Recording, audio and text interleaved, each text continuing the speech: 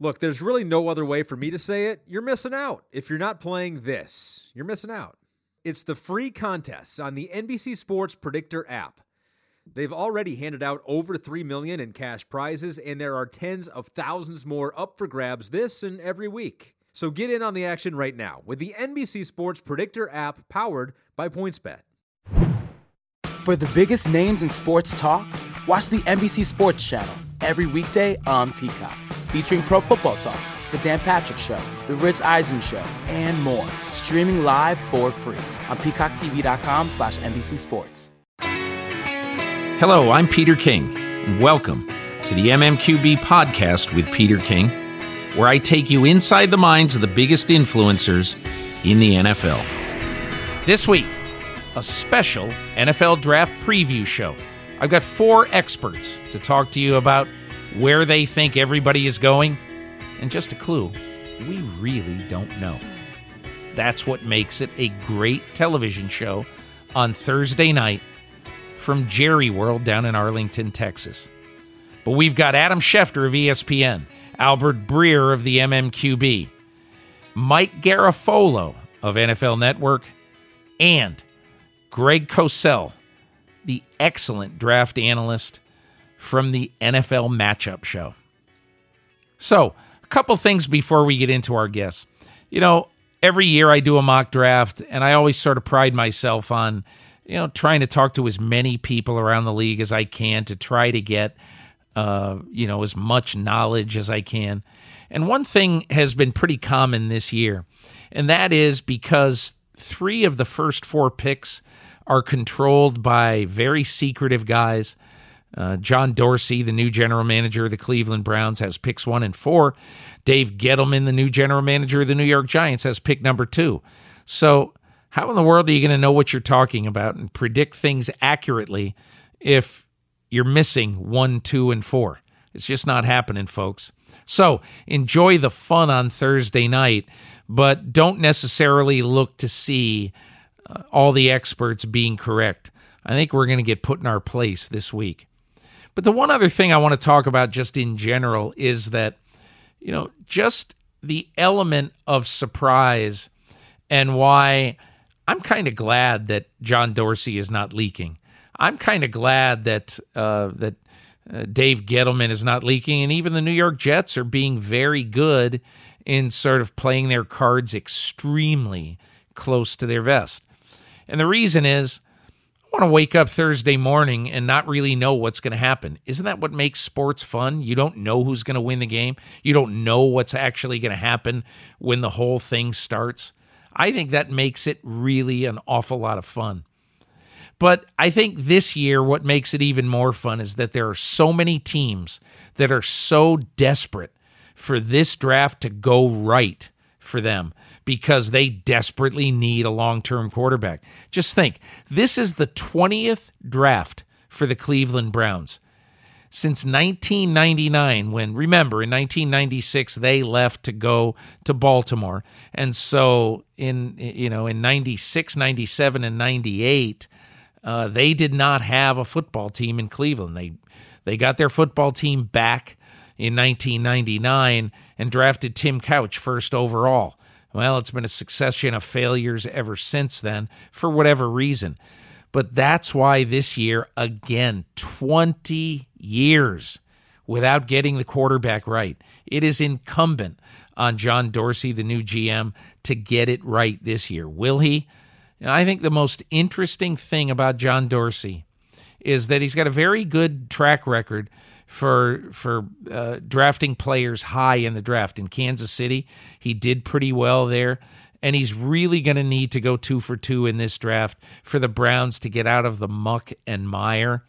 I think in an ideal world, he would take a quarterback, maybe Sam Darnold, that's who I have them projected to take, and to be able to trade down just a few spots if he can, and then take Mike McGlinchey, the tackle from Notre Dame, who I think could step in and replace Joe Thomas at left tackle from day one. I think that would be the perfect outcome for the Cleveland Browns, but we shall see what happens on Thursday night. I'm really looking forward to it. I think it's going to be a fun day, a fun draft night, and the NFL is going to have it on about every channel in the world. So you'll enjoy it on Thursday night. And please, next week I'm going to have a special draft podcast. You're going to want to come back and listen to it. No spoilers, but I guarantee you next week that you're really going to enjoy this podcast. So let's go. And now let's start with our conversations. Back on the MMQB podcast with Peter King. Fortunate to be joined right now by ESPN NFL reporter Adam Schefter, also ESPN NBA reporter. Had a fun on-court interview with LeBron James a few weeks ago when he asked him, who should the Browns pick number one? And I don't think LeBron was quite ready for that question. I think he gave you every name at the top of the list, Adam, but it was kind of a cute story. He knew the names, Peter. He knew the names. He knew a lot of the names. I was impressed with his NFL draft knowledge in late March. Yeah, he's a kind of a draft nerd. Well, Adam, you are down in the Dallas-Fort Worth area preparing for the draft. We are taping on late Tuesday afternoon, and you're preparing. You're on the phone. You're talking to people. And I saw a couple of things today that I thought were interesting. Number one, you believe that the Cleveland Browns are very much in play with not just one quarterback, but also Baker Mayfield. It sounds like you won't be shocked if it's Baker Mayfield, Sam Darnold, or Josh Allen. Well, let's leave our options open, Peter. Look, and you hate to ride the fence and not be more specific. The problem is, the truth of the matter is here, really one guy knows, John Dorsey. Okay, and he may have told the owner of the team, Jimmy Haslam, but he might not have. And I think John Dorsey has an idea of what he's doing and has known what he's doing, but it's not information that he is readily and quickly sharing with other people. And if that is the case, then we don't really know. Now, all I was told today, and I was told this by a couple of different people, is that Baker Mayfield had been in the conversation for them, okay, prior to that decision. And I think part of this is that they are working, John Dorsey's working with Scott McCloughan, the former Redskins GM, and he is a big Baker Mayfield fan, big. And so he's got an important voice in that organization. And again, how much weight that's going to carry in the end in their decision, we'll see. But all I can tell you is that before they made that decision, I believe the decision is made, that they gave strong consideration to Baker Mayfield. We'll find out Thursday whether that was enough or not, Peter. But he definitely was in the conversation.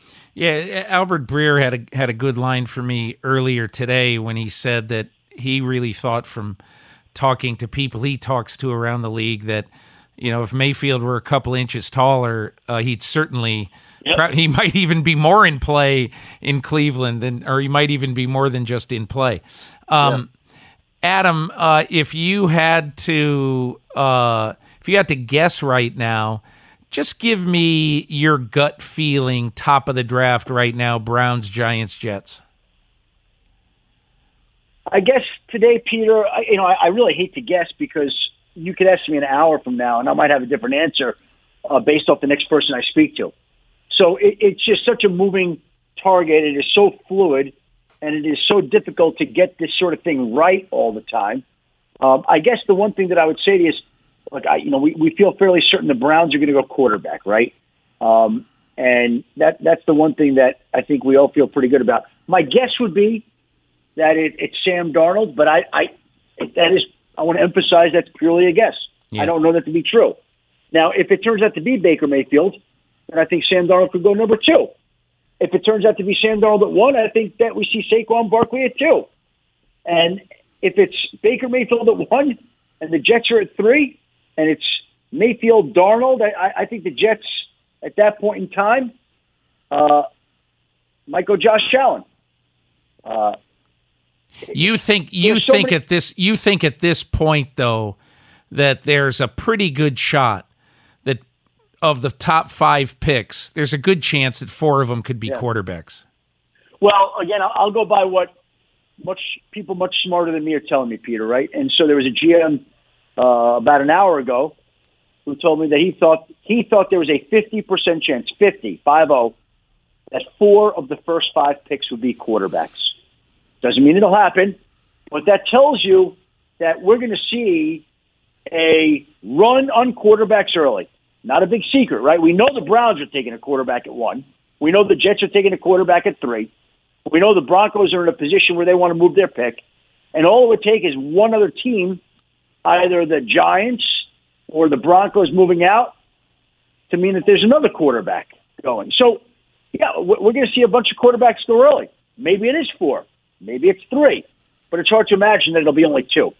One of the things that I'm hoping for somehow, some way, is for Mayfield to be there around 5, because I want to see if John Elway has the discipline to pass on a quarterback who I think he loves, and you know, what I had in my mock draft the other day is Arizona, which, you know, I'm hearing that Steve Keim absolutely loves Mayfield, the Arizona general manager. How amazing it would be to see a trade up from 15 to 5 or 15 to 6, you know, for the Cardinals to get Mayfield. So I would agree with you. I think even if picks 1 through 4 come off the board without a trade, I still think 5 and 6 could be explosive positions. Yeah, and look, the Colts, they've already moved back once. I don't believe they want to move back too much further. I think they want to stay within a certain range. So I think Buffalo or Arizona would have to get even higher. I don't know that Indy would be willing to go back to 12 or 15 without a huge offer. So Denver, we know, is interested in moving back. They're open to that at this point in time. And, you know, I wish, Peter, that we could be more specific and have more concrete answers. It's just hard. It's just hard, right? Like, John Dorsey is not going to show you what he's really thinking right now. And Dave Gettleman's not telling anybody. Yeah. So we're left to make our best educated guesses. And that's why I always feel bad for poor mock drafters and why I try not to do one, because you're in a helpless position. You know, one thing that's wrong leads to the collapse of everything all over. It's just a very difficult thing to pull up. It's, you know, I wrote the other day, I mean, I think, honestly, that Gettleman and Dorsey, they control 3 of the top 4 picks in this draft. It's an uncertain draft to begin with, and those 2 guys both, I'm convinced, could have worked for the CIA. They're not telling their mothers. They're not telling their wives. Mm-hmm. It reminds me a few years ago when everybody's jaw dropped when Dave Caldwell, picking 3rd, picked Blake Bortles, the quarterback from Central Florida, when no one had them picking, I don't think, anyway, no one had them picking Blake Bortles.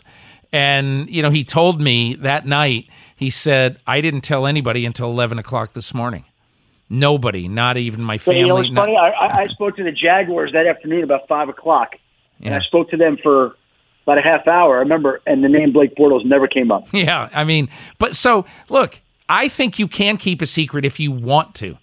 And more, I always laugh at him. The first year I ever covered the NFL, 1984, the day before the draft, no internet, no anything. Sam Weich, I was covering the Cincinnati Bengals, and Sam Weich sat me in his office about 2 o'clock in the afternoon. He says, okay, get your pad out. And he told me everybody they were drafting round by round.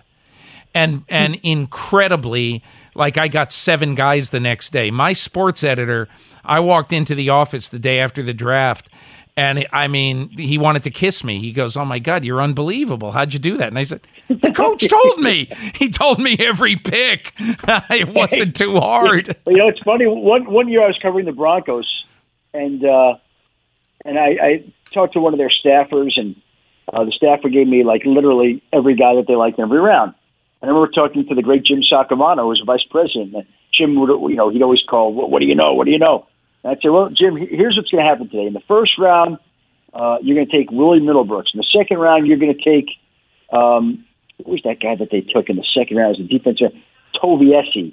Third round, Reggie Hayward. And I literally laid out to a man by round, like, the guys that they were considering. And so all of a sudden, the draft is getting ready to begin that morning at 8 a.m. Mountain Time, 10 a.m. East Coast time. It was back in the day when it was on a Saturday. And Mike Shanahan summons me to his office to explain how I had the intel on each of these guys in each of the rounds. And it was very uncomfortable. I had to obviously protect my various people, Peter. Yeah. But to explain, you know, where you're getting these names from, you know, the coaches don't like to know that the information that's going on in their building compromised in any kind of way. Don't you think that's why Mike Shanahan kept Jay Cutler so incredibly close to his vest? I knew that one, Peter. Oh, you did? Oh, yeah. Yeah. But wait a minute. Hey, here's my question. Did you, I don't know where you would have been working then, but did you break it before the draft? That year I was working, I believe, in NFL Network. Yeah. And no, I didn't bring it up, but I believe, if memory serves me correctly, NFL Network came to me when the Broncos were on the clock, and I said, don't be surprised if this is a quarterback. Yeah. One of those things. Yeah, and that's good. Bam, and it was Cutler. Yeah, that's great.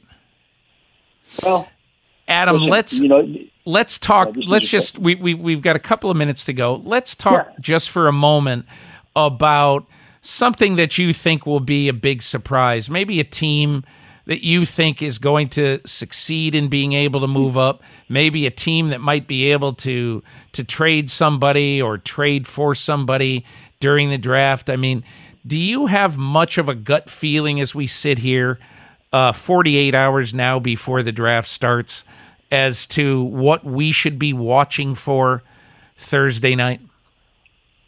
I think we're going to get some teams yet to keep in mind, Peter. There are some good teams that are missing some picks, right? So Seattle at number 18, once it's scheduled to pick at number 18, isn't scheduled to be on the clock until the fourth round. The Eagles are missing picks, I believe, in the second and third rounds at number 32. So they, too, would not go again to the fourth round. So to me, when we hear about teams coming up, I think Seattle and Philadelphia are prime candidates to trade out and move back in the draft to try to recoup some of the picks that they gave up. I think we'll get some guys that go higher than normal. I think we'll get some guys that go lower than normal, like in every draft, right? Like I think a guy like Mike McGlinchey will go pretty high in this particular draft, or the potential for him to go high. So I think Mike Hughes, the cornerback, could go a little bit lower than people are expecting right now. He's a great talent, but I think some teams have some questions about him right now. So we'll see. Lamar Jackson, fascinating, right? If I said, all right, go to Vegas, give me over-under on the overall pick for Lamar Jackson in this draft, what would it be? I think we'd have to set it at 15, right, Peter? Like right smack in the middle. I'd set it a little bit lower, but I definitely think he's a first-round pick. Oh, yeah. No, I'd be surprised if Lamar Jackson does not go in the first round. There are just too many teams that need quarterbacks, and he's too much of a talent for him not to go there. Right. So the question is where. And look, Buffalo's right now 12, Arizona's at 15, I believe. And so to me, you look at those two teams, and if there's a team that wants to trade up and try to get him, that would scare. So again, I'm setting the over/under at pick 15, roughly. Yeah, that's good. It's right near the middle of the first round. Last question: if there's a player who you think is going to go in the first round, but who either mock drafters or the cognoscenti around the NFL have not either mocked or predicted to be in the first round, I used Frank Ragnow, the guard center from Arkansas. But is there a guy who you think people are sleeping on who's got a good chance to be a first-round pick? How about this? I think DJ Moore could be drafted ahead of Calvin Ridley. Is that a surprise? That's a good one. I like that one. Yeah, I like that one. I actually had him going higher than Ridley through I don't have any inside information. Yeah. But I accept that I did hear that Dallas liked his return capabilities as well as him being a receiver. But yeah, that's interesting. Yeah, I could see that. I think McGlinchey may go higher than people think in this particular draft. Like people talk about him, mid to late first round. We'll see what winds up happening with him. But Peter, the one thing about it is there are always surprises all across the board. It's what makes Thursday night so great, Friday night great, Saturday the wrap up interesting, and I don't think it'll be any different this year. I really do believe that this is one of the more highly anticipated drafts that people are anxious to see how it all unfolds. Adam, can't thank you enough for joining me from Texas, site of the draft. We'll be watching ESPN Thursday night. Really appreciate it. Thank you, Peter. Enjoy the draft. This is the MMQB podcast. There's a new boss in town at Buffalo Wild Wings, and he deals in bacon. It's the Bacon Boss Burger, featuring bacon 3 different ways and a blanket of white cheese sauce. I think this is just what you need for draft night. And he's joined by other new favorites like the smothered cheese steak quesadilla, sweet chili shrimp, and Alaska cod classic. All pair perfectly with a Sam 76, the fruity ale with a crisp finish of a lager. I'll tell you, I've had that Sam 76. As you may know, I like beer, and I like this Sam 76. Hurry in today and try them all before they're gone at Buffalo Wild Wings. Wings, beer, sports. Available for a limited time while supplies last. Please drink responsibly. And now my conversation with the MMQB's Albert Breer. Back in the MMQB podcast with Peter King, joined by my compatriot at the MMQB, Albert Breer, who is in New York as we tape this on Tuesday evening. He's in New York for SI and the MMQB coverage of the draft. We're going to let Albert tell you all about that as we go on. But Albert, let's start, if we can, by, in your mind, going into this draft, what makes this draft so compelling versus other drafts that we've seen in the last few years? I don't think the quality of player that you're going to get throughout the first round is quite what it was in, say, 2014, last year, 2016. But the quarterbacks make it interesting. And so, to me, the way that so many things hinge on what the Giants do at 2, we know the Browns are taking a quarterback at 1. We know the Jets are taking a quarterback at 3. That is just, almost right away, the draft's going to turn one way or the other. If the Giants take a quarterback, well, then we could have quarterbacks going 1, 2, 3, 4, and there could be a frenzy for that 4th pick. I mean, Dorsey could be getting calls from Miami, from Arizona, from Buffalo for that 4th pick. If the Giants pass on a quarterback and take Saquon Barkley, well, then all of a sudden you could have someone sliding into the bottom of the top 12 picks. And so I think just kind of the chess game where you have these teams that are further down the line that really need quarterbacks, that are facing pressure to get quarterbacks in Buffalo and Arizona. And then, you've got a couple of wild card teams in Denver and Miami that could take one but might not. I think that's what makes it compelling, is that I think all of these teams are sort of playing this game of chess against each other. And the guy who's holding all the cards is Dave Gettleman, because he's going to determine which way the top 12 or so picks goes. Right, the Giants general manager, he's sitting there at 2. Let's just go a little bit rapid fire, Albert, as to what you think we're going to see. We're going to start at number 1 with the Cleveland Browns. Obviously, a quarterback need.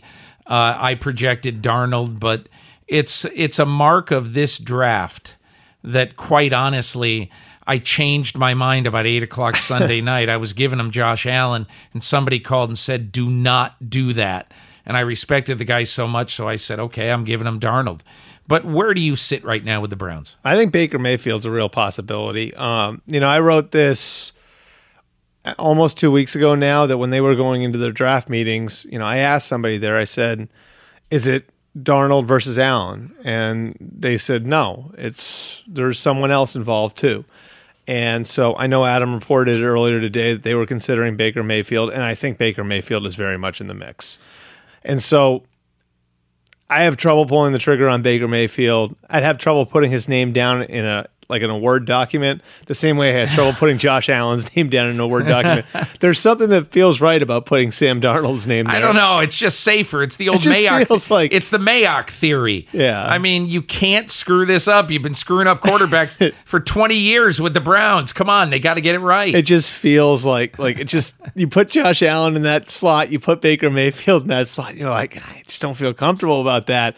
And then you think about a guy sitting there in John Dorsey, and if we get it right or wrong, whatever. If he gets it wrong, like in 3 years, he's out of a job. So it's just like the comfort level I think that you have with Sam Darnold. I mean, look, everything that I've heard is that it's going to be Josh Allen, which is why I put him number 1 in my mock last week. Yeah. But man, there's still part of me that thinks it's going to be Darnold. Phil Savage had a great point to me. Phil Savage, obviously, the GM of the Browns from 2005 to 2008. He's the one who chose Brady Quinn. I think in 2007, if I'm not mistaken.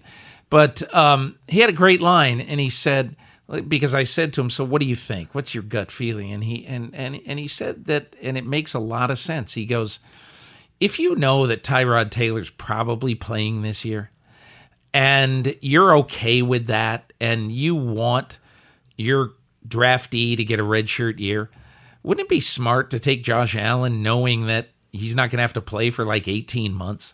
And I said, now that makes a lot of sense. But the only question I would say is, how about just the fact that he might be doing it for two different coaching staffs? So is it really an advantage to have a redshirt year with a coaching staff who won't coach you next year? And here's an incredible statistic, okay? How many quarterbacks have not started a game? How many first-round quarterbacks this decade have not started a game as a rookie?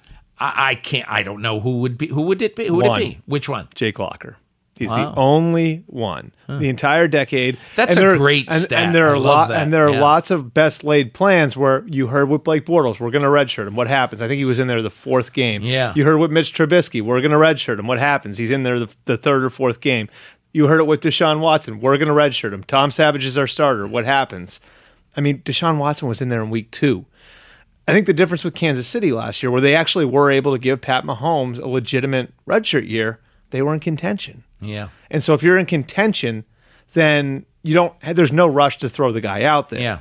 And if you're 6-2 and then you're 8-4 or whatever, then there's no pressure to play the kid. Is Cleveland going to be that team, or is Cleveland going to be sitting there at 4-6 or 3-7 in the middle of November with the first overall pick sitting on the bench? It's a lot harder to actually. It's a lot harder to actually go through with a redshirt year than it is to talk about one in April. Let's just go very quickly. Yeah, that wasn't rapid fire. Yeah, let's go. No, but let's go rapid fire. 2 or 3 sentences on each of the picks. Tell me the Giants at 2 right now. What are you thinking? Yeah, I've been told by a couple smart people who know Gettleman to just pay attention to what he said about gold jackets and pay attention to what he's saying about wanting to really cash in that second pick. His point about gold jackets was that at the scouting combine this year, he said, if you take a guy number 2 in the draft, you should be thinking that's a Hall of Fame player. And I'm paraphrasing, obviously. But you and I have both divined that to mean, Saquon. Well, how can you pick a quarterback when you have no idea which one of these guys is going to make it or make it big? And so I think we both feel Saquon. And we talked about this earlier today. It's, this is really a fork in the road for the franchise, because it's, if you take a quarterback, you're starting the clock on Eli. If you take Saquon Barkley, well, now you've just entered into maybe this 2 or 3 year window where you're all in. And so that's why this is such a big decision, besides what you think of the players. Because I think everybody thinks Saquon's a great prospect. There are obviously holes with each of the quarterbacks. So much of this, I think, has to ride on how much do you think you can get out of Eli Manning over the next 2 or 3 years, and how much do you think that you can get out of your roster over the next 2 or 3 years? Jets at 3. I think it's Mayfield, unless Darnold falls to them. And then I think it's a real decision. But I think Mayfield would be the guy there. Browns at 4. Chubb. And I think it might be Chubb even if Barkley were there. Broncos at 5.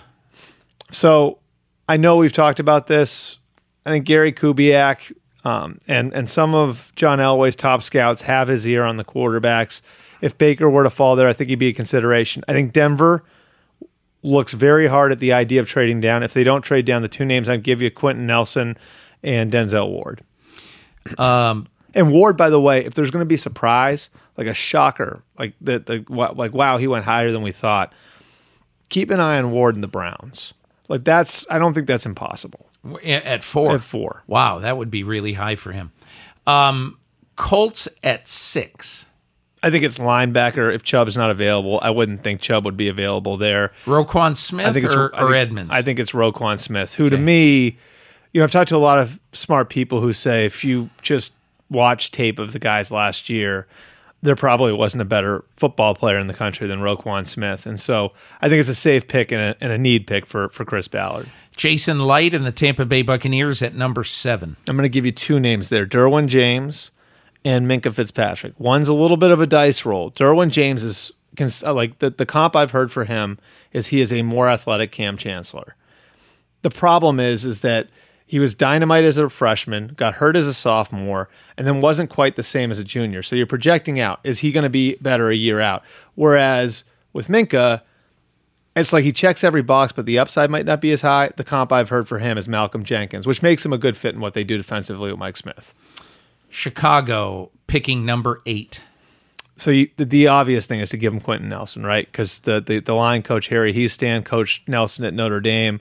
I've heard that they're a team that's been in on Ward for a couple of months. And the wild card here, I think this is the ceiling for Mike McGlinchey. Like if Nelson's gone, they do have a need at tackle, and so I think McGlinchey would be just kind of the wild card in that spot. And I would just ask this question just about McGlinchey, Roquan Smith. I have a feeling that those two guys are going to get picked in the top 10. And I know that some people have each of them lower, and a lot of people have McGlinchey lower. But they just feel like, don't you sense when you talk to people around the league, those are guys who everybody's talking about now? Well, there's two things with that. And I agree with you. I think Roquan, you can see it. Like I had one guy who's been a GM in the league tell me he thinks he's Ray Lewis. And I said, well, Ray Lewis coming out of Miami. He's like, yes, this looks like what Ray Lewis looked like coming out of Miami. That's the player you're getting. And with McGlinchey, I think the big piece of this, it's so hard to find offensive linemen now because of the way offense. And it's not a good year for tackles. It's not a great year for tackles. Here's the other thing. That line coach we talked about, right? Yeah. Harry Hiestand. Yeah. Look at Notre Dame's track record. Ronnie Stanley's a pretty good player at left tackle for the Ravens. Zach Martin is excellent. Yeah. Right, for the Cowboys. You got Nick Martin starting at center for the Texans. So there's a good track record there, too. There's some late word that there may be an issue with Quentin Nelson's foot from an old injury. I don't think that's going to be a factor. But let's move to 9 and 10 now. San Francisco and Oakland. In many ways, Albert, what is interesting about these two teams, I could see them both taking a rangy linebacker. I could see them both taking an offensive tackle. Yeah. And I think the linebacker that I've kind of been like, this is like one of the ones where you hear one name and you've heard it so convincingly it almost can't be true. And that's Tremaine Edmonds, who would be perfect to play the KJ Wright role. And like they run a Seattle defense, and he'd be perfect to play that role. He's 19 years old, so he's going to get a lot better, and he's physically a freak. Oakland to me is really, really interesting because I think they've had their eyes on Roquan. I don't think there's any way Roquan gets to them. Marcus Davenport is sort of the name that could be that could be the ceiling for Marcus Davenport. He's the pass rusher from Texas San Antonio, who was a receiver, who you wrote about in about September or October when you were writing about early stuff with the draft. And I said, how can a guy from Texas San Antonio go in the top half of the first round? What is that all about? And he's like physically a freak. Like he was a receiver who's sort of a late bloomer. And then the other thing I think Oakland looks at is defensive back. I know they've done a lot of work on corners. So if Ward were to somehow slip there, he could be in play there. Minkah Fitzpatrick's another name I think you have to watch there as well. Let's just go down to number 12. Let's go 11 Miami, 12 Buffalo. A lot of people have thought that each of these teams could trade up for a quarterback. I'm getting the feeling Miami now won't, but that Buffalo still wants to. Tell me what you're hearing. Yeah, I think Miami would consider a quarterback if they fell to them. Like I think that could be the floor for Josh Rosen, who I think is the most likely of the four quarterbacks to slip. Like, so if Rosen falls in their lap, maybe they pull the trigger. The name I've continually heard on them is Vita Vea, the defensive tackle from Washington, who would fill a need. They lost Ndamukong Suh this offseason. And then at 12, I mean, Buffalo's got to come away with a quarterback. They have to. So here's the thing. They got to pay a ransom. And this is what's fascinating about this year's class, right? So we look ahead to 2019. All these teams do this, right? Look ahead to 2019. There's no Josh Rosen. There's no Sam Darnold. There's no Josh Allen on the horizon. We knew about all of those guys last year, right? So if you're Sean McDermott and Brandon Beane right now, here's how you have to look at this. Okay, we're already in year 2. If we don't come away with one now, then we're going into year 3, and there may not be one next year. And now you're talking about going into year 4 without one. And they were in position to get a Mahomes or a Watson last year. So there's pressure on those guys to go and get one now. I've heard they like Josh Allen. Look, for either a Buffalo or an Arizona, if they're willing to roll the dice a little bit, there could be the short move up, too, to go and get Josh Rosen if he starts slipping. Yeah. Because I think he would be the one. He's the only guy I think who could sink like a stone. But the more I think about it, man, I'm not sure that he will. I think somebody is going to figure if Rosen is sitting there like with the Colts, somebody's going to go steal Rosen. Well, let me ask you this. Yeah. Can you ever remember a year where there were so many different opinions on 4 of them? Because I feel like there are a lot of years where there's 2 or 3, and then like Goff and Wentz, there were different opinions on who's better, right? Last year, Watson, Trubisky, and Mahomes were different opinions. What was interesting about Goff and Wentz, though, is that I think most people liked Wentz better. They were just afraid of caliber of competition. Yeah. Whereas Goff obviously is a Cal guy. We're going to get out on this. Tell me in your mind, Thursday night, midnight, what is everybody going to be talking about? What will the surprise be? What could happen on Thursday night that will make America's jaw hit the floor? I don't think Lamar Jackson is going to fall out of the first round. If he does, that would make my jaw hit the floor. I don't think it's impossible. Right. I think if he gets past that cluster, Buffalo,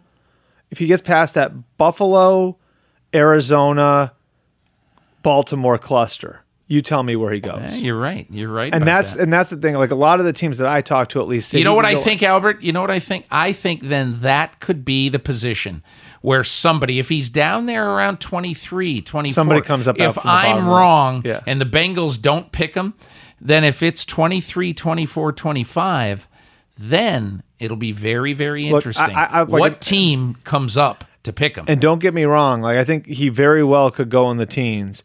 I just know there are some teams that wouldn't touch him. Yeah. I know there are some teams that just wouldn't touch him. And there's a perception out there, at least, that he's got a pretty wide range. Like could go 13, 14, 15. Right. But could also go 40. Yeah. Yeah. I think somebody will trade up into low in the first round to get him. If he's still there. But anyway, Albert, thanks a million for stopping in and enriching our podcast. You got it, Peter. You're listening to the MMQB podcast. Hiring? Every business needs great people and a better way to find them. Something better than posting your job online and just praying for the right people to see it. ZipRecruiter knew there was a smarter way, so they built a platform that finds the right job candidates for you. ZipRecruiter learns what you're looking for, identifies the people with the right experience, and invites them to apply for your job. These invitations have revolutionized how you find your next hire. In fact, 80% of employers who post a job on ZipRecruiter get a quality candidate through the site in just one day. And ZipRecruiter doesn't stop there. They even spotlight the strongest applications you receive so you never miss a great match. The right candidates are out there. ZipRecruiter is exactly how you find them. Businesses of all sizes trust ZipRecruiter for their hiring needs. And right now, my listeners can try ZipRecruiter for free. That's right. It's a freebie. Just go to ZipRecruiter.com/MMQB. That's ZipRecruiter.com/MMQB. ZipRecruiter.com/MMQB. ZipRecruiter. It's the smartest way to hire. And now my conversation with the executive producer and on-air talent of the NFL Matchup Show, Greg Cosell. Back on the MMQB podcast with one of the people in this business I admire more than anyone, and that's Greg Cosell. He's the executive producer of the highly respected NFL Matchup Show, and in his spare time, he knows the draft better than anybody on the face of planet Earth. But anyway, Greg, thanks a lot for making a few minutes for me on a Tuesday evening as we sit here 48 hours before the draft. Are you ready? I'm ready, Peter, and thanks for the kind words. I appreciate it. So let's just start right now, Greg. I think everybody would be really, really interested to know, there's 4 quarterbacks in this draft who people pretty much have conceded are probably going to go in the top 10. Baker Mayfield of Oklahoma, Josh Allen of Wyoming, Sam Darnold of USC, Josh Rosen of UCLA, and who knows, there could be some Lamar Jackson sighting somewhere in the early teens. You never can tell. Yep. But I want to know, like, I've always valued your opinion as a guy who one day I've always thought that I might wake up and read a little headline. Cowboys named Greg Cosell general manager, because I just think these guys and study them with the eye of a respected NFL scout. But I want to know, can you give me who you think of those 4 quarterbacks? Who's going to be the best NFL player and why? Well, to me, Josh Rosen is the cleanest as we look right now. I look at Rosen as a better prospect than Jared Goff when Goff came out of California. I think Rosen has very clean footwork. He repeats his mechanics. He's got an easy, natural motion. He throws with anticipation and timing. Those traits, Peter, normally translate well. Now, the only issue with Rosen, and it gets to a larger question, which is something, as you well know, we never discussed 15 or 20 years ago. It gets to the issue of the balance between pocket efficiency and second reaction improvisational plays. Improvisational plays were never discussed with quarterbacks years ago. I can't recall, other than Michael Vick, who was viewed as an anomaly, when Carson Palmer came out in 2003, nobody talked about second reaction improvisational plays. That now is part of the equation. Rosen certainly doesn't fit that category. Baker Mayfield is a quarterback that when I studied him on tape, I was really impressed with how well he played from the pocket. He's really a pocket quarterback. He is not a spontaneous quarterback. He's a pocket quarterback. Sam Darnold, to me, is a little bit loose, a little bit undisciplined, a little bit reckless in the manner in which he plays. I think he has a lot of work to do. 37 turnovers in 26 career games. Yeah, Josh Allen, if we move to him, he speaks to the distinction between arm strength and arm talent. His arm strength is freakish. Arm talent is the ability to throw with pace, timing, touch, precise ball location. He needs work in those areas. It's interesting about Josh Allen. Don't you think that if Josh Allen got a true NFL redshirt year, a la Carson Palmer in 2003 in Cincinnati, wouldn't you love, or I should say this, wouldn't you like his chances significantly better? Probably, but I think there's a couple of things that he did not show in college, and now you have to try to figure out if they can be taught. I would say that he didn't see the field real well at times. I would say that he didn't throw with much anticipation and timing. Now, he didn't have a lot of easy throws in that offense. He didn't have as many screens, for instance, as other quarterbacks, and you have to take that into account when you look at completion percentage. But he's not a pure timing anticipation thrower. He's very much, and I think this plays to your point, he's very much like a young wild stallion who needs to be channeled with coaching and I think an offense that helps him with defined reads. Do you believe that Lamar Jackson will have to be a player who a team adjusts its offense to? I think the NFL is moving in that direction without being specific to Lamar Jackson. I mean, look at how much now we see with all the misdirection in the backfield, all these backfield actions, whether it's jet sweep actions, whether it's outside zone actions. The NFL is moving in that direction, even with quarterbacks who you don't view as mobile. Look what the Eagles did with Nick Foles. So, no, I don't think that, given the way the NFL is moving, that an offense has to be built specifically for Lamar Jackson. What do you do if you're Dave Gettleman at number 2? My investment portfolio, Peter, is not quite that large. I don't have to decide that. Here's the way I would answer that. If you do not believe, and again, I don't know what he thinks, so if you do not believe that any of these quarterbacks are true potential Hall of Fame quarterbacks, then you cannot take a quarterback at 2. The worst thing you can do is draft the position and not the player. I thought Ernie Accorsi on this podcast last week, Greg, had a great line to me. I said, what would be your advice to the general managers looking for a quarterback in this draft? He goes, tell them not to grade on the curve. Yeah, and I think we're making the same point. Yep. I think we've reached the point in the NFL because of everyone's belief in the importance of the position that people just draft the position, Peter. They don't draft the player. So you have to draft the player.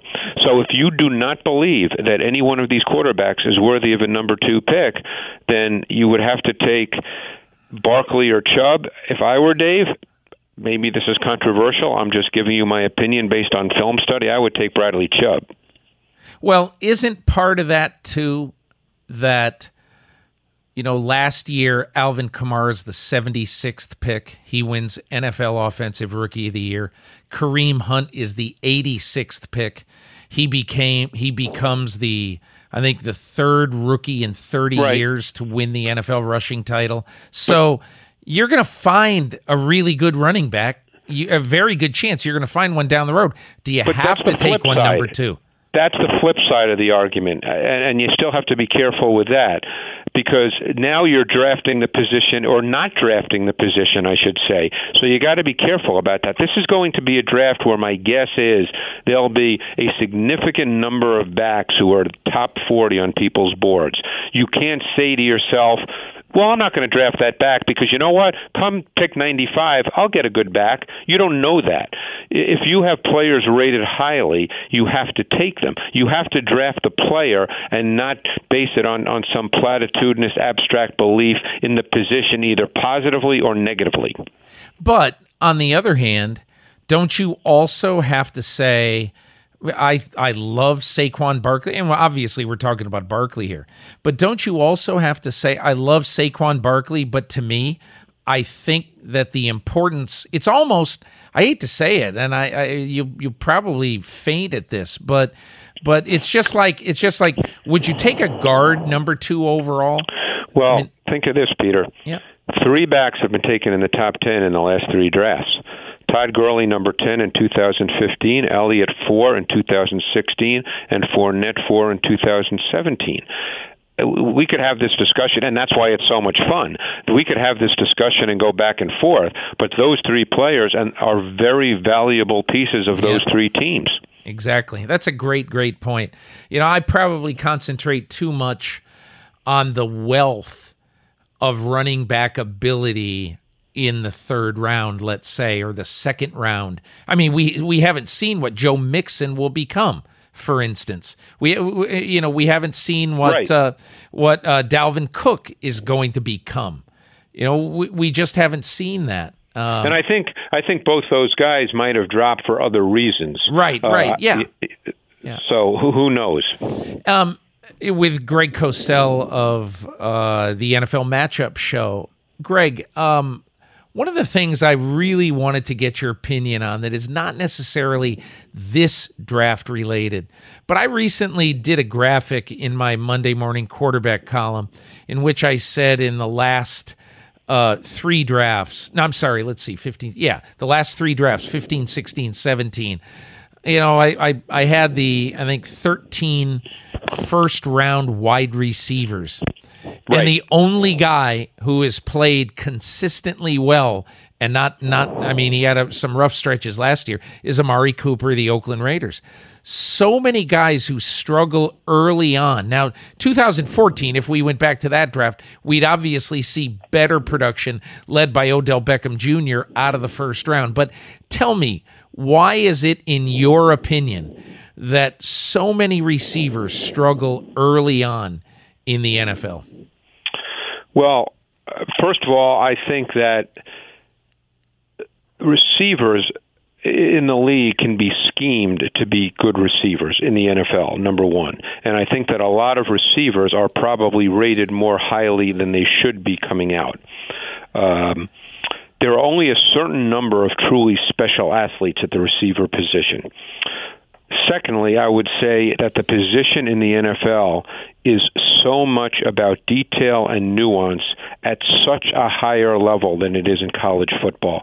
I had this conversation at the Combine with Torrey Holt, and that's the first thing he said to me was the detail and the nuance at the NFL receiver position so exceeds what it is in college that these guys literally have no idea. And I think based on so much spread. See, people assume, Peter, because there's 3 wide receivers in the NFL, that means it's a spread offense. It's not like a spread offense in college football. The game is different. The symmetry of the NFL game is totally different than the symmetry of the college game, and one main reason is the position of the hash marks. So it changes the symmetry. So the NFL game for receivers, they are working in tighter quarters. And it comes down to detail and nuance and understanding what you're seeing. And college receivers don't know that. Finishing up with Greg Cosell. Greg, I wanted to touch on, a couple of players. One who you love and one who you're really not sure about entering this draft. They're both first-round guys. But give me a little bit of your take on both Leighton Vander Esch of Boise State and also Tremaine Edmunds. These are both linebackers, Tremaine Edmunds from Virginia Tech. Yeah, Edmunds to me is a great athlete, and there's no question about it. That's something I think we all can see. You don't have to study the X's and O's to know that. But I don't think at this point, and what you're drafting with him is the fact that he's very young. I think he's just turned 20 or maybe didn't even turn 20. I don't think on tape, though, he's a very good player at this point. He's a splash player. He's a better athlete than player. He's a major work in progress. I'll tell you what, I don't think he's as good a player coming out right now as Zach Cunningham was coming out of Vanderbilt a year ago, and Zach Cunningham was a second-round pick. Vander Esch, to me, I loved watching him on tape. I knew nothing about him when I put the tape on, Peter. I loved watching him on tape. He's long. He's athletic. He's rangy. He's only a one-year starter. I think given that, you can see how much better he will get. I think he'll be a three-down player. Initially, I thought of Carlos Dansby when I watched Vander Esch, and I think he could be better than that. You know what's interesting about him? And look, I've watched 20 plays that he's played. But one of the things I heard about him at the Combine is, of every player in this draft, just watch him. You're not going to see plays off with Leighton Vander Esch. Did you see that? Oh, for sure. I mean, I think he's one of those guys. He just plays the game the right way all the time. He's got great movement. He's got size, length. He can match up to backs, to tight ends. He can run the seams with his speed. I mean, he's 255 pounds and over 6'4". I'm not going to sit here and tell you he's Luke Kuechly, because Luke Kuechly is special. But I think with that kind of size, I think he could develop into stylistically that kind of player. I've always thought this about Kuechly, and finishing up, but I've always thought this about Kuechly, that I'm a rank amateur compared to you and Hodge and Jaws and those guys over the years that you've sat with, Louis Riddick, at really scouting players. But the one thing, you can be watching your third football game of all time and say, how in the world did Luke Kuechly know the play was going in that direction? Right. I just think he's the most instinctive football player I've ever seen. And I know that takes in a lot of territory. Like you say, well, what about Ray Lewis? Well, Ray Lewis can't be better than Luke Kuechly in instincts, at least in my opinion. No, and the word I've always used instead of instincts is play recognition, because that's ultimately what it comes down to. He's reacting the second it happens, and therefore he stays ahead of blocks. And Kuechly, it may be as good as anyone that I can recall. There's a lot of players, obviously, as you said, but Kuechly is outstanding at it. Greg Cosell, really fun to exchange some ideas with you and to talk to you. And it'll be fun to watch a really kind of interesting TV show on Thursday night, because I don't know what's going to happen. No, and I'm kind of looking forward to it. It should be a lot of fun. Greg, thanks a million. Thanks, Peter. Appreciate it. It's the MMQB Podcast. And now my conversation with the NFL Network's Mike Garofolo. back on the MMQB podcast with Peter King. Happy to be joined by Mike Garofolo, an NFL Network reporter. He'll be with the Jets on Thursday, probably Friday and Saturday as well. But Mike also is a co-host of Good Morning Football Weekend on NFL Network and one of the best NFL reporters in our business. Great to be with you, Mike. Thanks a lot for joining me.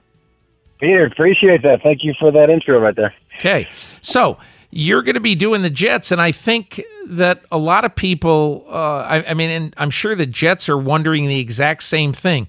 As we tape this on Tuesday evening, I don't think anybody knows for sure. I mean, I think we all think that the Browns are going quarterback, maybe Darnold, maybe Allen, maybe Mayfield. Giants may be less likely to take a quarterback, but who knows? They could take Darnold. And so here come the New York Jets at number 3. Obviously, they have to wait to see what there is, but they're in a bit of a weird position. They could love a guy, and in 15 minutes, all their hopes and dreams with loving a guy goes down the drain because he gets picked. But tell me what you think the Jets are doing right now at number 3 and what their thought process is. Yeah, I mean, you're correct that they're in that weird position, but they put themselves in that weird position because they went from 6 to 3. They made no attempt to trade up to number 2. Well, I gather that at least there were some feelers put out with the Giants to see what the price would be, and the understanding was they'd have to give up another first-round pick, which they did not want to do. Unloading all the second-round picks to get from 6 to 3 put them in a position where, from what I can tell, where they're comfortable with 3 quarterbacks and saying, okay, well, whichever one we get. I mean, it's kind of obvious to say that because why else would you be there? So I do believe that late in the process, when they brought Darnold in for a visit, that actually Albert Breer was first to report. I believe that they were given some kind of indication that, hey, this guy might be available at 3. When we first thought that he wasn't going to be, all of a sudden some uncertainty there. And they actually canceled the visits for some non-quarterbacks in the top of the draft because they said, everybody knows what we're doing right now. We don't want to waste your client's time. That's what they told the agent. We don't want to bring them all the way here, and then we go quarterback. So I'm looking at it like, let's assume Darnold is off the board at number 1. I'm looking at it like it's a real coin flip in my mind between Mayfield and Rosen. I have heard both ways, Peter, and I've heard both ways from people who I think would know, which leads me to believe they truly do not know, and the Jets are at least hiding their cards on exactly which way that they would go. I know the coaching staff loves Baker Mayfield, and they love his competitiveness. They love the fact that there's still room for him to grow because he didn't run that prototypical NFL-style offense, and he can make plays both off schedule, outside the pocket, and also inside the pocket. I mean, there's been some comparisons to Manziel. I don't think they're fair. Johnny made a lot of plays on the run outside the pocket. Baker Mayfield can throw from within the pocket. So I really think that that's the big key for him and why we're talking about him as a possible top 3 pick here. Mike, you know what is really interesting? I've maintained this, I don't know, I've known Josh McCown for 10 years probably pretty well. So Josh McCown looks to be the incumbent starting quarterback. He certainly is the incumbent. He looks to be the likely starting quarterback in September for the Jets. They've also got Teddy Bridgewater there, but Bridgewater obviously on a very, very incentive-laden contract with very few guarantees. But the one thing that I think, if I were a quarterback in this draft, I would want to go where Josh McCown is. I would want to go and suck every bit of knowledge out of that guy's 38-year-old head so that I know that later in my career, I'll look back and say, I have never, ever, ever, I could never have ever been in a better position at the start of my career to have that. How much of a factor do you believe the Jets think is important for whoever they end up drafting? Enormous, and I think that's a big part why they re-signed him. I do believe that right now, as we sit here, they intend for him to be their week 1 starter. Somebody could come in and completely change their perception.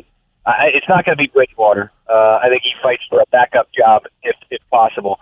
But somebody, meaning one of these guys, drafted. And I do believe that either Mayfield or Rosen, obviously Darnold, they want these guys to come in and push for playing time right away. That there's not going to be – they may not win the job, and they may sit behind McCown and learn, but they want the guy to come in thinking, okay, I can win that job week one if I do what I need to do. And it's not going to be a sit-and-learn type situation if I can control it. And Baker Mayfield and Josh Rosen are both those kinds of guys. The confidence they have, the swagger that they have. Rosen's a little bit different displayed than Mayfield. Swagger is displayed for sure. But I look, McCown has gotten offers before he had this renaissance as this placeholder quarterback. He was offered NFL coaching jobs, so he could have cut his NFL career short and gone that route, and he will go that route someday. There's no question in my mind, Peter. And I know 6 or 7 years from now, Josh McCown will be a head coach in the NFL. I mean, it's an express train, and if anybody can be driving that one, it would be him. Yeah, I've got this feeling. I've talked to Josh Rosen for 25 minutes of my life. So I can't sit here and say, oh, boy, everybody's so wrong. But I just have this feeling, Mike, about Josh Rosen. I think he's been the victim of a whisper campaign where it's easy sometimes if one scout who everybody trusts says, yeah, I don't like this guy, too opinionated, anti-Trump, whatever. I just don't like this guy. And, everybody, that's the opinion that everybody has. Does he really love football, all that stuff? The thing I'd be concerned about with Josh Rosen, honestly, is he's had 2 significant concussions in his career. He's not a guy he's like Tom Brady. He's not going to be able to get out of his own way all that much in the pocket. That's what I would worry about. I wouldn't worry about this other stuff about him. What's the sense you get, and what do people who you talk to say? Yeah, I heard Mike Mayock talk about this yesterday. He was on a podcast with Barstool, and he said the talk about him being, I'm paraphrasing now, but too intelligent to a lot of people, or having too many interests. When is being too smart a bad thing? He said that's ridiculous, and it's not necessarily. I mean, it's not a question of intelligence. It's a question of, okay, if he's got that much intelligence and he needs to be engaged, is it going to be a problem? Is he not going to focus as much of his energy on football? That's the real question, obviously, with Rosen. Real quickly, I did meet him down at the Super Bowl, or up at the Super Bowl in Minnesota, at a party the day before the game, just briefly. I mean, just a matter of a couple of minutes, so a little less than what you had said. And I watched him, though, as I walked away.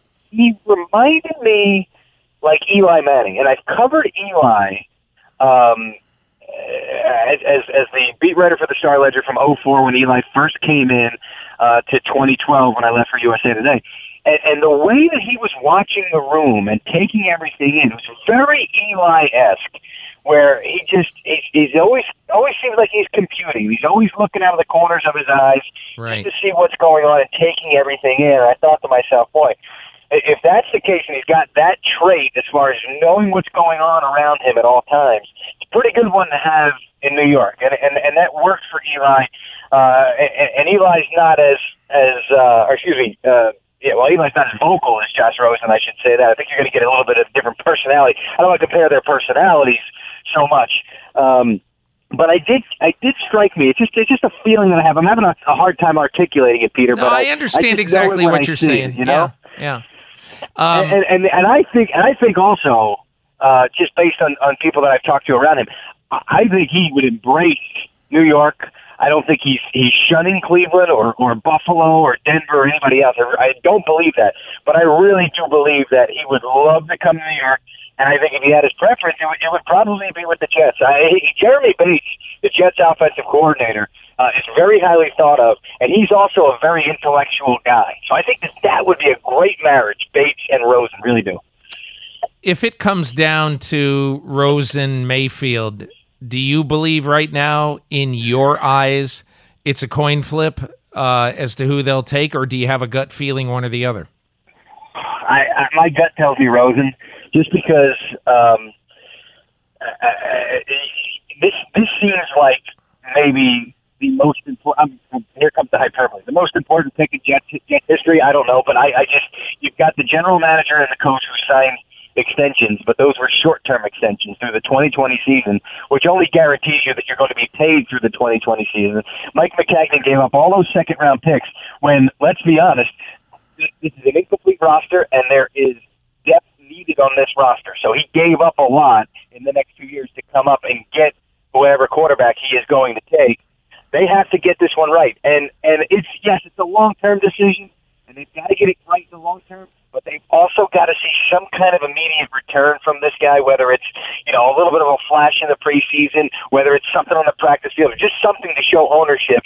We've got the right guy, because other than winning games, the best way to keep your job is to show that you've got the quarterback, you've got him right, he's moving in the right direction. So the stakes are just incredibly high, and when I think about that, I think, okay, which one would I go with if my job was on the line, or if I'm the owner, Christopher Johnson, and my franchise right now is kind of on the line as far as what's going to happen in the next couple of years. I lean to the bigger guy. I lean to the more prototypical guy, and not the wild card, the shorter guy. That's you know what else? I look at that way. You know what else it has become? 2 or 3 people in the league have said this to me about Mayfield, and believe me, I really like Mayfield, and I think a lot of people around the league really like Baker Mayfield. But a lot of people have started to think, man, this guy's got rabbit ears, doesn't he? He really starts to get ticked off when he hears Colin Cowherd he's angry at. He reads all this stuff. And I think, I think somebody's got to get to him and say, hey, kid, you know what? Stay off the internet, will you? You've got to do it in this market. That is for darn sure, Peter. Yeah. You cannot have that kind of. And listen, I just said a couple minutes ago that Rosen kind of sees everything, and he's got a touch of that too. He's going to have to put the earmuffs on at times if he's in this market or wherever he is. No doubt about it. But you've got to be able to internalize it, and you've got to be able to use it to fuel you rather than hinder you. 2 other quick things, Mike. Tell me, what's the fate of Christian Hackenberg?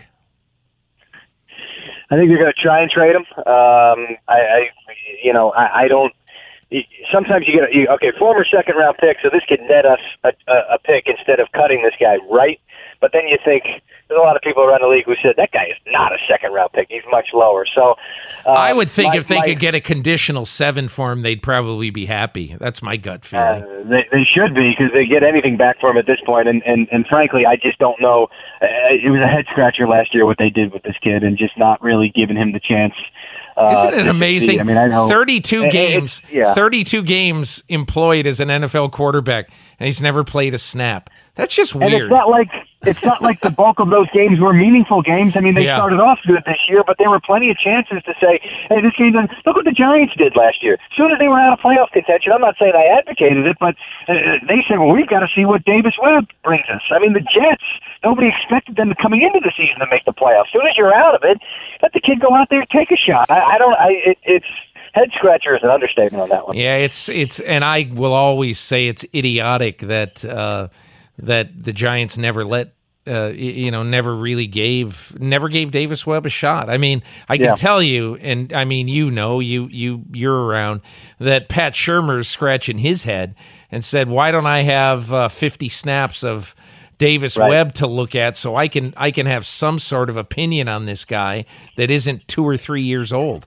But anyway, real quick, that was part of the plan. They went to Geno Smith, but it was okay. Geno's going to get work, and then Davis Webb is going to get work. But then once they went back to Eli, they couldn't reverse field there. Yeah. Last thing. So you cover not just the Jets, not just the Giants, but the league. Tell me if there's going to be a surprise, say Thursday or Friday. Maybe somebody gets dealt. Maybe some shock trade. Maybe somebody picks somebody really strange in this draft. What would you say will wake up maybe Friday morning and said, man, I didn't see that one coming? I would say, well, there's so much has been speculating. If I said to you, like, the Ravens take Lamar Jackson, I think enough people have speculated that it wouldn't be a complete shock. But what if the Pittsburgh Steelers at the back of the first round took a quarterback, made a move to take a quarterback, did a Kansas City Chiefs Patrick Mahomes type move and I don't know if they climb all the way up the way the Chiefs did, but I think that could create some headlines and a unique situation in Pittsburgh because we focus so much on Eli Manning because the Giants have that top pick that I think we're forgetting about the Chargers, I mentioned the Ravens, the Saints, the teams with aging quarterbacks that aren't in that top 5. I feel like one of them is just going to make an aggressive move, go up, get a quarterback, and all of a sudden that's going to be the wow, can't believe that they've got that aggressive while still having Phillip Rivers, Ben Roethlisberger, or Drew Brees. That's what I'm looking at on the back end of the first round. I love that, and believe me, I'm going to steal that for my own as my biggest surprise, and I'm not going to give you any credit when it happens. Hey, that's okay. My former colleague, Steve Felitti, who I know has made your column plenty of times, I said something in here about the Jets. I said, if they don't take a quarterback, these people are going to be storming the facility. I'm hopping in my car and running out of here. It made the second graph of his column today, so I Mike, listen, really appreciate it. Have a great draft weekend. I think we're going to have a lot of fun this weekend. Can't wait, Peter. Thank you so much for having me. Thanks to my guests, Adam Schefter, Albert Breer, Greg Cosell, and Mike Garofolo. If you enjoyed these draft week conversations, be sure to listen and subscribe to other great episodes in the MMQB series, such as my conversations with Tom Brady, Drew Brees, and Chris Mortensen. You can find these on the MMQB.com, on Apple Podcasts, Google Play, or anywhere you get your podcasts. You can also hear the MMQB podcast with Peter King on SiriusXM Radio every Saturday morning at 7 Eastern on Mad Dog Sports Radio, SiriusXM, Channel 82. Thanks to the fine folks at Cadence 13 for their production work, and thanks, of course, to my sponsors, ZipRecruiter and Buffalo Wild Wings. Please support them the way they support this podcast, and I'll see you next week.